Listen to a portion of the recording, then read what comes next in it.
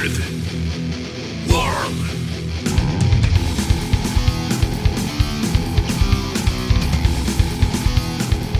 Welcome to Our Weird World. I'm your host, John Henson, and this week, just another sampling of serial killers. As this is why you listen to the show, because you like stuff like this. So, 3 stories this week.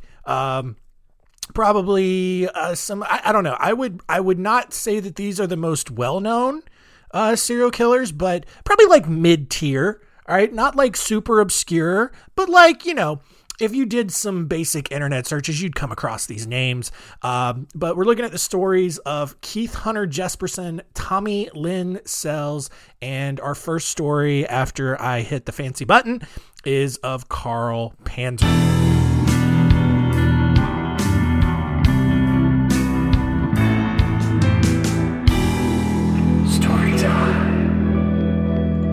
Carl Panzram was one of 5 kids born to a Prussian immigrant family in East Grand Forks, Minnesota, in 1892.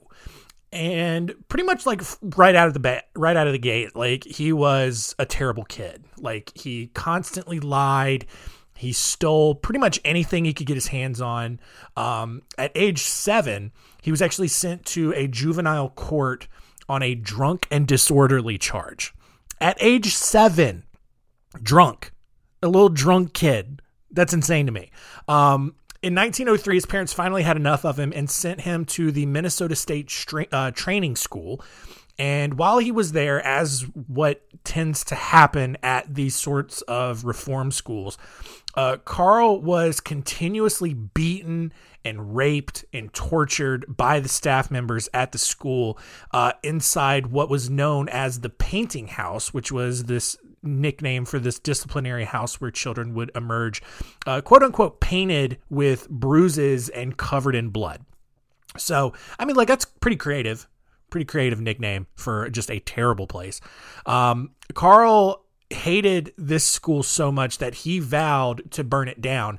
And that's exactly what he did on July 7th, 1905. He, like, true to his word, even if it is a terrible word. After burning the school down, Carl then just returned home because, like, where else was he going to go?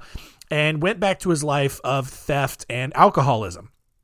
So at age 14, he then decided to run away from home, figuring life on the rails as a hobo would be better than, I don't know, being at home. At one point, however, he was gang raped by a group of hobos in a train car. So, like, this kid's life is, on one hand, insane. And on the other hand, it's awful. Because it's like, terrible kid, drunk 7-year-old preteen, for, you know, like a drunk first grader or a drunk second grader. Like, I can't even imagine. But then he goes to this reform school and he's beaten and raped. But then he's like, I'm going to burn this school down. And then he does it. A 13-year-old burning down an entire school. And then at 14, he's like, because his voice is cracking because of puberty, I'm going to go run away from home and be a hobo. And then he's just riding the rails across the Great Plains, and then a gang of hobos in a train car gang rapes him. It's insane. The following year, when he's age 15, he decided to join the army. I don't know how he managed that. But he was quickly convicted of larceny and sent to Fort Leavenworth for 2 years. And while he was in Leavenworth, according to Carl, anything that was good that was left in him was destroyed, which, I don't know, seems like a strange thing to say because it didn't seem like there was a lot of good in him to begin with. But after his release and discharge from the army, Carl went back to his life of crime, spent time in and out of various prisons all across the country, from California to Connecticut, just riding the rails, making a crime, and then getting caught for it and going to prison. After a 10-year crime spree that included things like theft and arson and assault, Carl started to get bored with that and decided to do something a little bit different. In August of 1920, Carl broke into the home of former President William Howard Taft and stole jewelry, bonds, and a handgun. And this wasn't like just some random thing, right? Carl had actually blamed President Taft for his imprisonment at Leavenworth because like Taft had actually approved the sentence. And he decided that while he was in prison, he was going to get revenge in any way he could. And so he just figures out where the former president lived, which I guess this had to have been before like any kind of Secret Service, and then just like burglarizes the former president's home.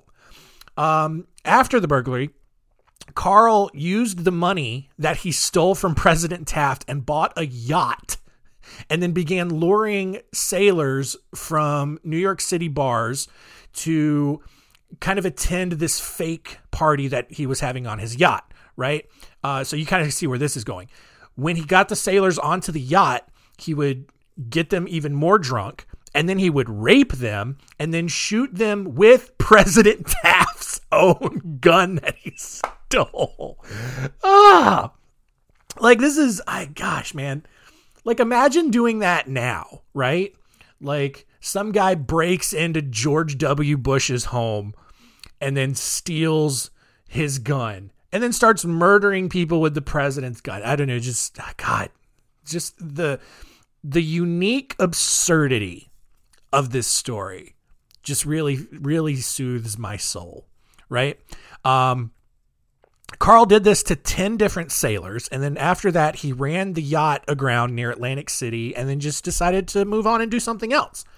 In 1921, Carl then boarded a ship for Africa and sailed to Angola, where he then burned down an entire oil rig just because he could, and then he just raped and killed a 12-year-old boy in Africa.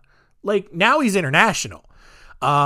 Carl ended up writing about this experience, and he said, his brains were coming out of his ears when I left him. He will never be any deader. So, like, I don't know, man.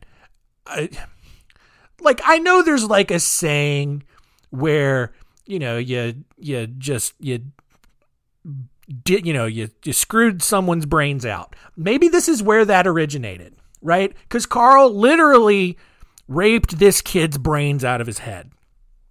And sure, before he left Africa, Carl then hired a charter boat with 6 rowers.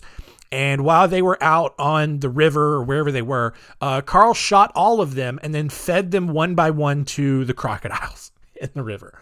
Like, this dude's insane.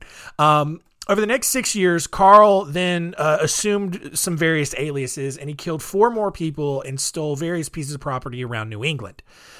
He served some time in prison, but he always found a way to escape every single time.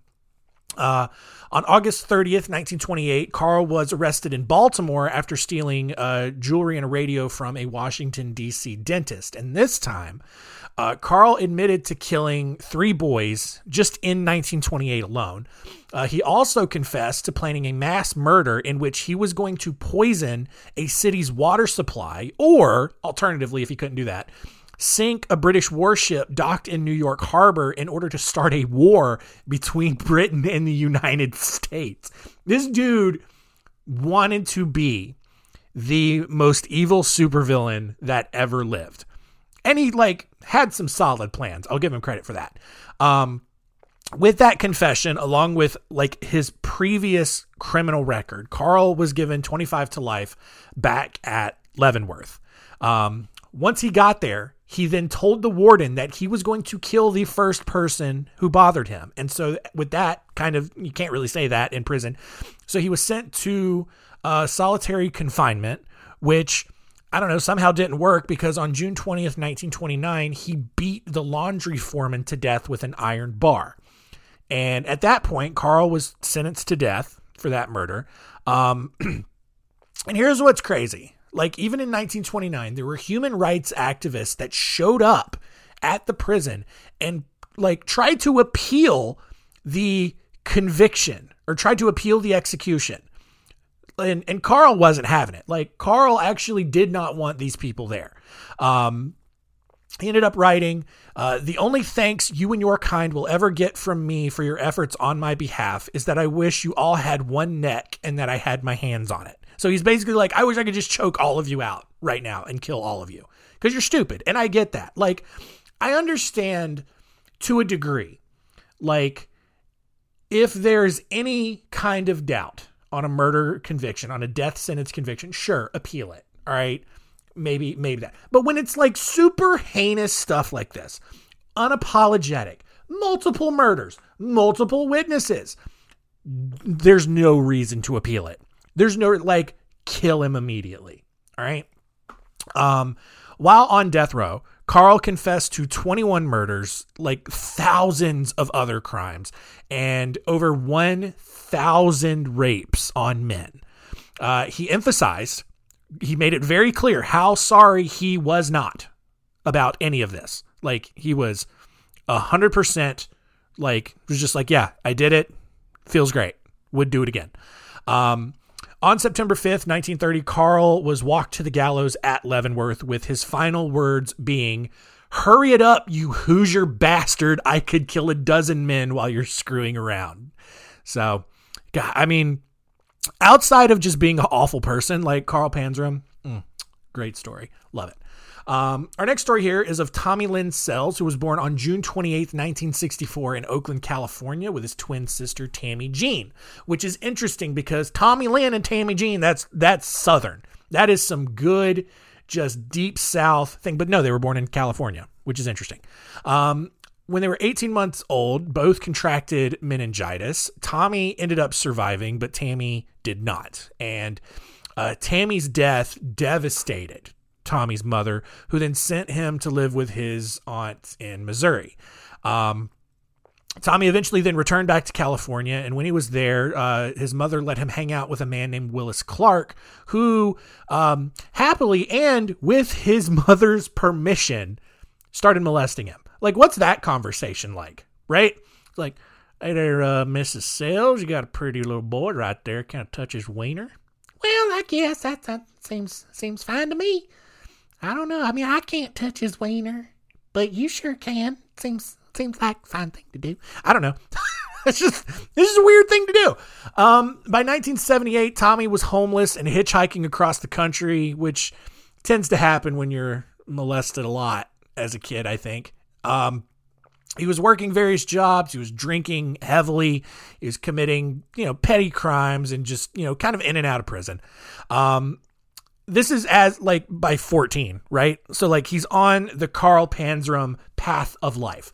At age 15, he broke into a house and actually found an older gentleman in the process of,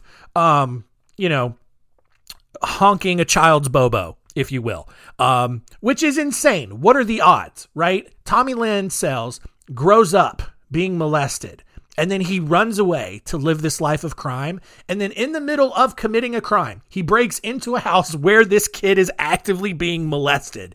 And Tommy was just like, I'm gonna get justice here. I'm gonna be a hero. And he just kills this guy who was molesting this kid. And then he moved on. Like, he was never really caught for that. In 1985, he had gotten a job as a carny in Missouri, which makes sense. Carny, serial killer, same thing. And Tommy met 28-year-old Ina Court and her 4-year-old son. Ina apparently just really turned on by carnies in Missouri, invited Tommy back to her house that night, where the two made sweet, passionate carny love. Just imagine the smell of just cigarettes and ball sweat just flapping in the trailer park breeze.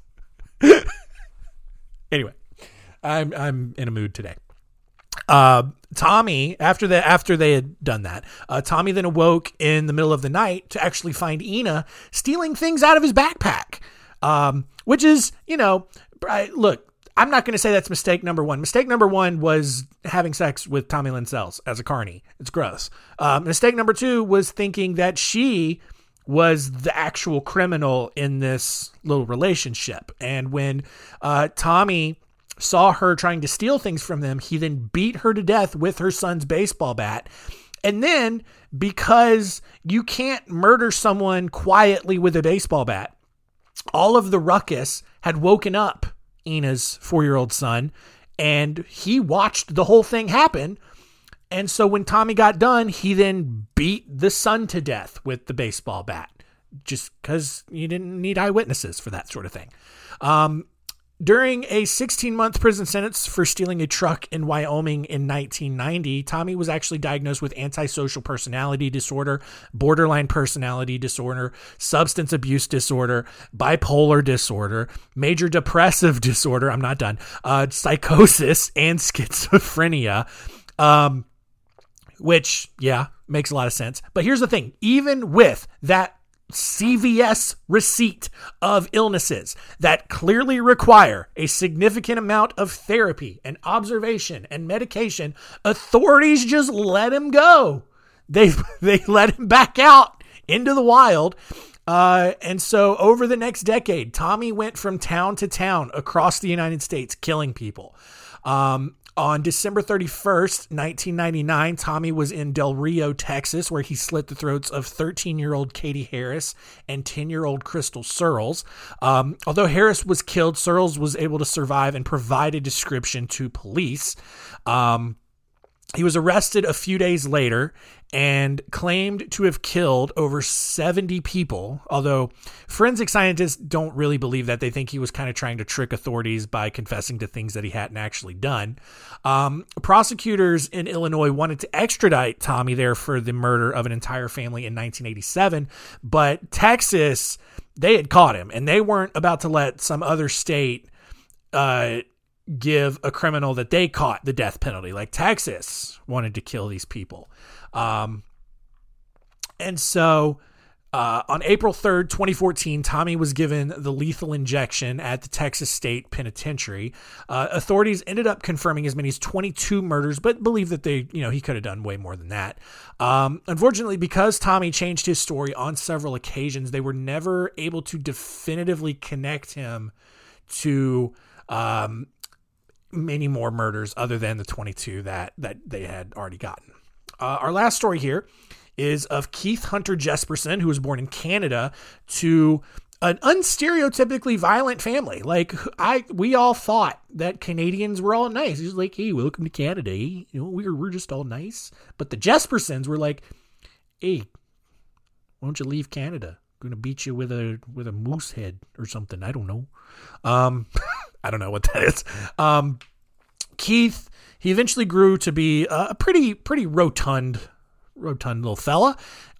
Which, look, you can't be a fat kid because you get made fun of by all the other kids. Which still doesn't sound like something Canadians would do. It's just like, we would think it's more something like, hey, you got a couple extra layers of fat there. Bet you stay pretty warm in the summer. I'm a little jealous myself, eh? You're thinking two, 3 steps ahead of us there. Keith, I just, man, I wish I had your ingenuity. I'm over here shivering my timbers off here. But no, the Canadians were just like, hey, you're fat, you little fatty. I don't even know. I don't know what Canadian voice that is, but I like it. It's fun.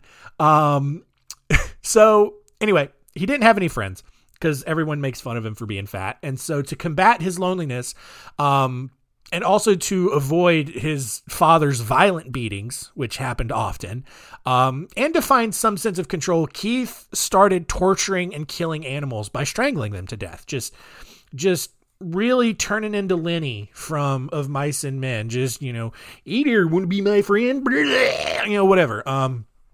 The voice is becoming less and less Canadian as I go along. But those actions, killing animals eventually turned into fantasies of strangling actual people. So when he was in middle school, I think the Jespersons ended up immigrating to Washington State, where Keith graduated high school and then took a job as a truck driver. He even got married, had 3 kids.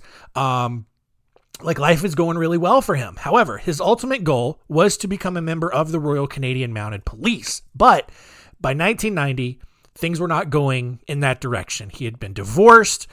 He had actually suffered an injury while he was training to become a member of the Royal Canadian Mounted Police. And all of that just destroyed his dream. And so, with nothing really left to live for, Keith continued working as a truck driver. And he was just kind of content with that. But then he realized that he could pursue his other dream, which was just murdering people. Because, you know, I don't know, maybe in his head, he thought if he could become a police officer, he could like legally kill people. And that could like scratch that little itch that he had developed when he was like strangling squirrels or whatever lives in Canada, right? Because here's the thing, like, as a truck driver, his travels allowed him to kill anyone he wanted without being a suspect, because he could just show up in a town, kill somebody, and then the next day he's in another state, right? Like, he has no ties to the area.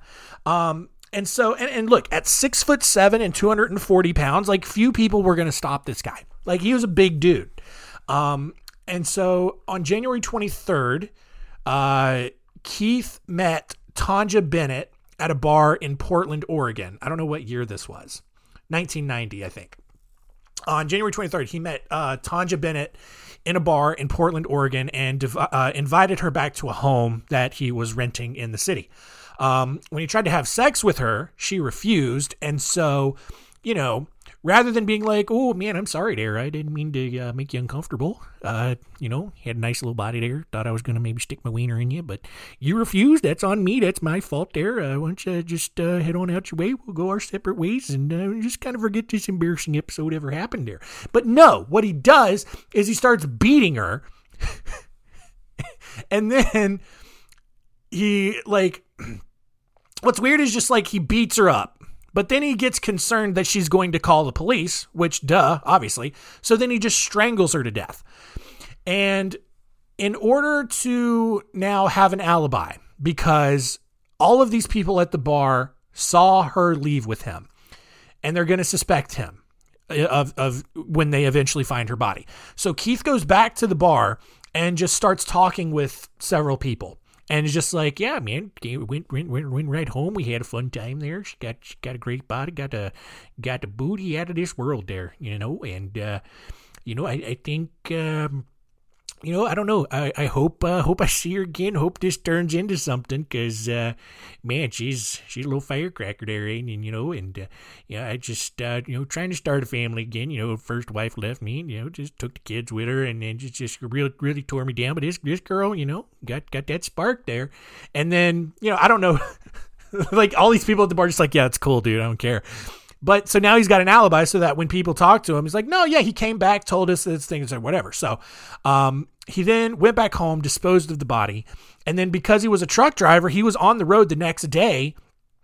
And by the time police found the body, they had no leads to work with, because, you know, Jesperson wasn't around, and anyone they interviewed, you know, he kind of checked out, right?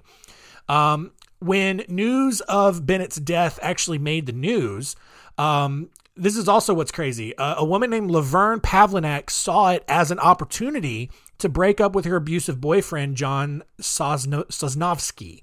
So that is a name. And so, using details that was provided by the news, Laverne told investigators that John had forced her to help him rape and murder Tonja Bennett. The couple was actually arrested for this murder on March 5th and was actually convicted a year later. A jury found Laverne and John guilty of murdering Tonja Bennett, even though they had absolutely nothing to do with it. John was sentenced to life in prison for murdering someone, and Laverne was actually given 10 years as an accessory, which that's... what kind of realization are you having where your plan has totally backfired? You're just trying to get out of an abusive relationship, and now you're in prison for 10 years. And so when she realized that all of this had not gone the way that she thought she would, she confessed that all of it was made up and told her. But police didn't believe her. Like, they just thought she was trying to get out of prison. So they ignored her. And so they're just in prison now for a murder that they did not commit. Meanwhile, Keith, he spends the next 4 years meeting several women, most of them sex workers in California, Oregon, and Florida. He strangles each one following some sort of dispute, probably around their lack of desire to have sex with him. And then he would just dispose of the bodies along the way.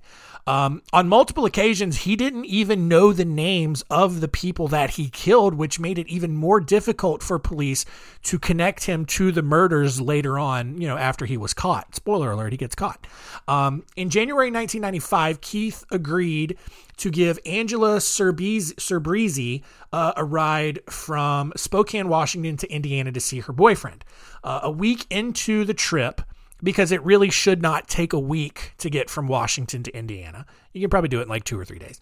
Angela started to get impatient and began nagging Keith to go faster. In response, this is what's insane. This is one of the most insane details of a serial killer story I've ever come across.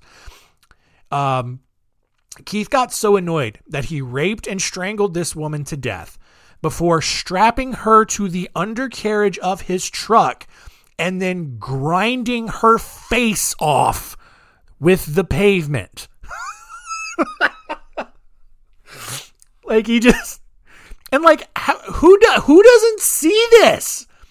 How do you not, maybe he did it in the middle of the night. I don't know. How do you not see, like, first just a trail of blood, right?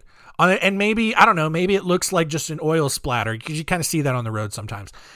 But like, how do you just not see like the body of a woman just face down, just getting sandpapered off with the highway on the interstate? Because he's probably going pretty fast, right? I don't know. That's crazy.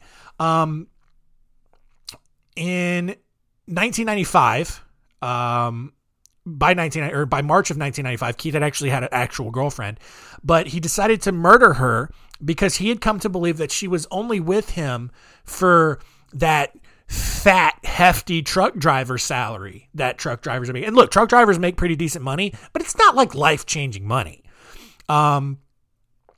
So her body was eventually found. Everyone knew that her boyfriend was Keith Jesperson, so police finally had a reason to talk to him. However, Keith refused to cooperate and instead tried on 2 different occasions to kill himself. But when that didn't work, he decided that he would then turn himself in, hoping that he would maybe get a lighter sentence. And so while he is in custody for his girlfriend's murder, he began openly telling officers about the other murders that he had committed. He claimed 185, but police only linked him to 8 murders in 6 different states. And then he was eventually convicted of 4 of them and given 4 life sentences. One of those murders that he was convicted of was the murder of Tanja Bennett. And once that became official, John and Laverne were released from prison. And you got to imagine Laverne probably pretty scared for her life at the point. Like maybe, I don't know if she got into witness protection or not, but you're already trying to get an abusive guy out of your life, and then you have him convicted for a murder that he didn't commit. So when he gets out, he's probably going to be pretty salty, but I don't know how that part of the story ended.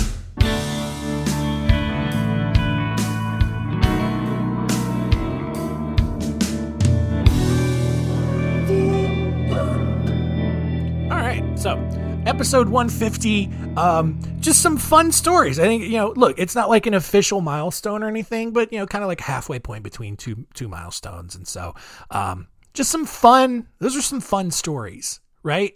Just like crazy details, got good amount of police incompetence, which always makes for interesting serial killer stories. But let's recap and see what we learned today.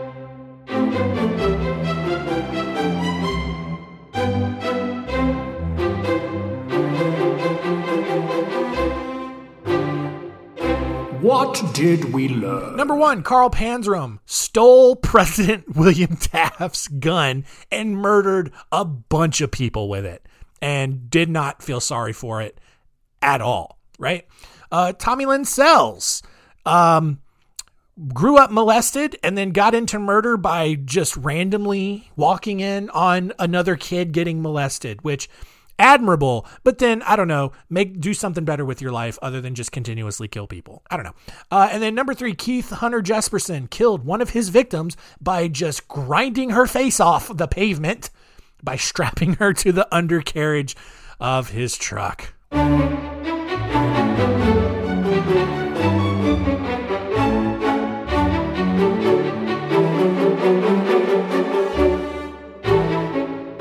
Next week on Our Weird World, it's the start of a new month, which means it's another weird fun bag episode, episode number 3, and it's 3 more stories.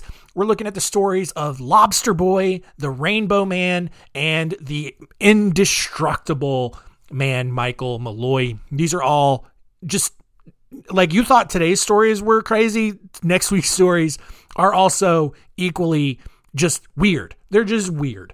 And can't wait to share those with you. So looking forward to that next week. And that's going to do it. Thank you so much for listening. Keep telling all your friends and keep it weird.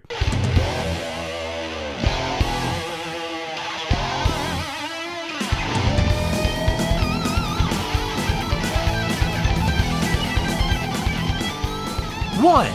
Here comes the 2 to the 3 to the 4. Everybody drunk out on the dance floor. Baby girl jiggle like she want more. Like she a groupie and I ain't even on tour. Maybe 'cause she heard that I rhyme hardcore. Or maybe 'cause she heard that I buy out the stores. Bottom of the 9th and gotta score. If not, I gotta move on to the next whore. Here comes the 3 to the 2 to the 1. Homeboy trippin', he don't know I got a gun. When it come to pop, man, we do it for fun. You ain't got one, you better run. Now I'm in the back getting head from my huns. While she going down, I'm breaking down what I'm done. And she smoking my blunt, saying she ain't having fun. Give it back, now you don't get none. 2. Here comes the 3 to the 4 to the 5. Now I'm looking at Shorty right in the eyes. Couple seconds passed, now I'm looking at her thighs. While she telling me how much she hate her guy. Said she got a kid, but she got her tubes tied. If you 21, girl, that's all right. I wonder if a shake coming with them fries. If so, baby, can I get 'em supersized? Here comes the 4 to the 3 to the 2. She started feeling on my Johnson right out of the blue. Girl, you super thick, so I'm thinking that's cool. I gotta finish. But instead of one lifestyle, I need 2. Her eyes got big when she glanced at my jewels. Expression on her face like she ain't got a clue. And she told me she don't run with a crew. You know how I do, but I guess one gotta do. Body in the club getting tipsy. Body in the club getting tipsy. Body in the club getting tipsy. Body in the club getting tipsy.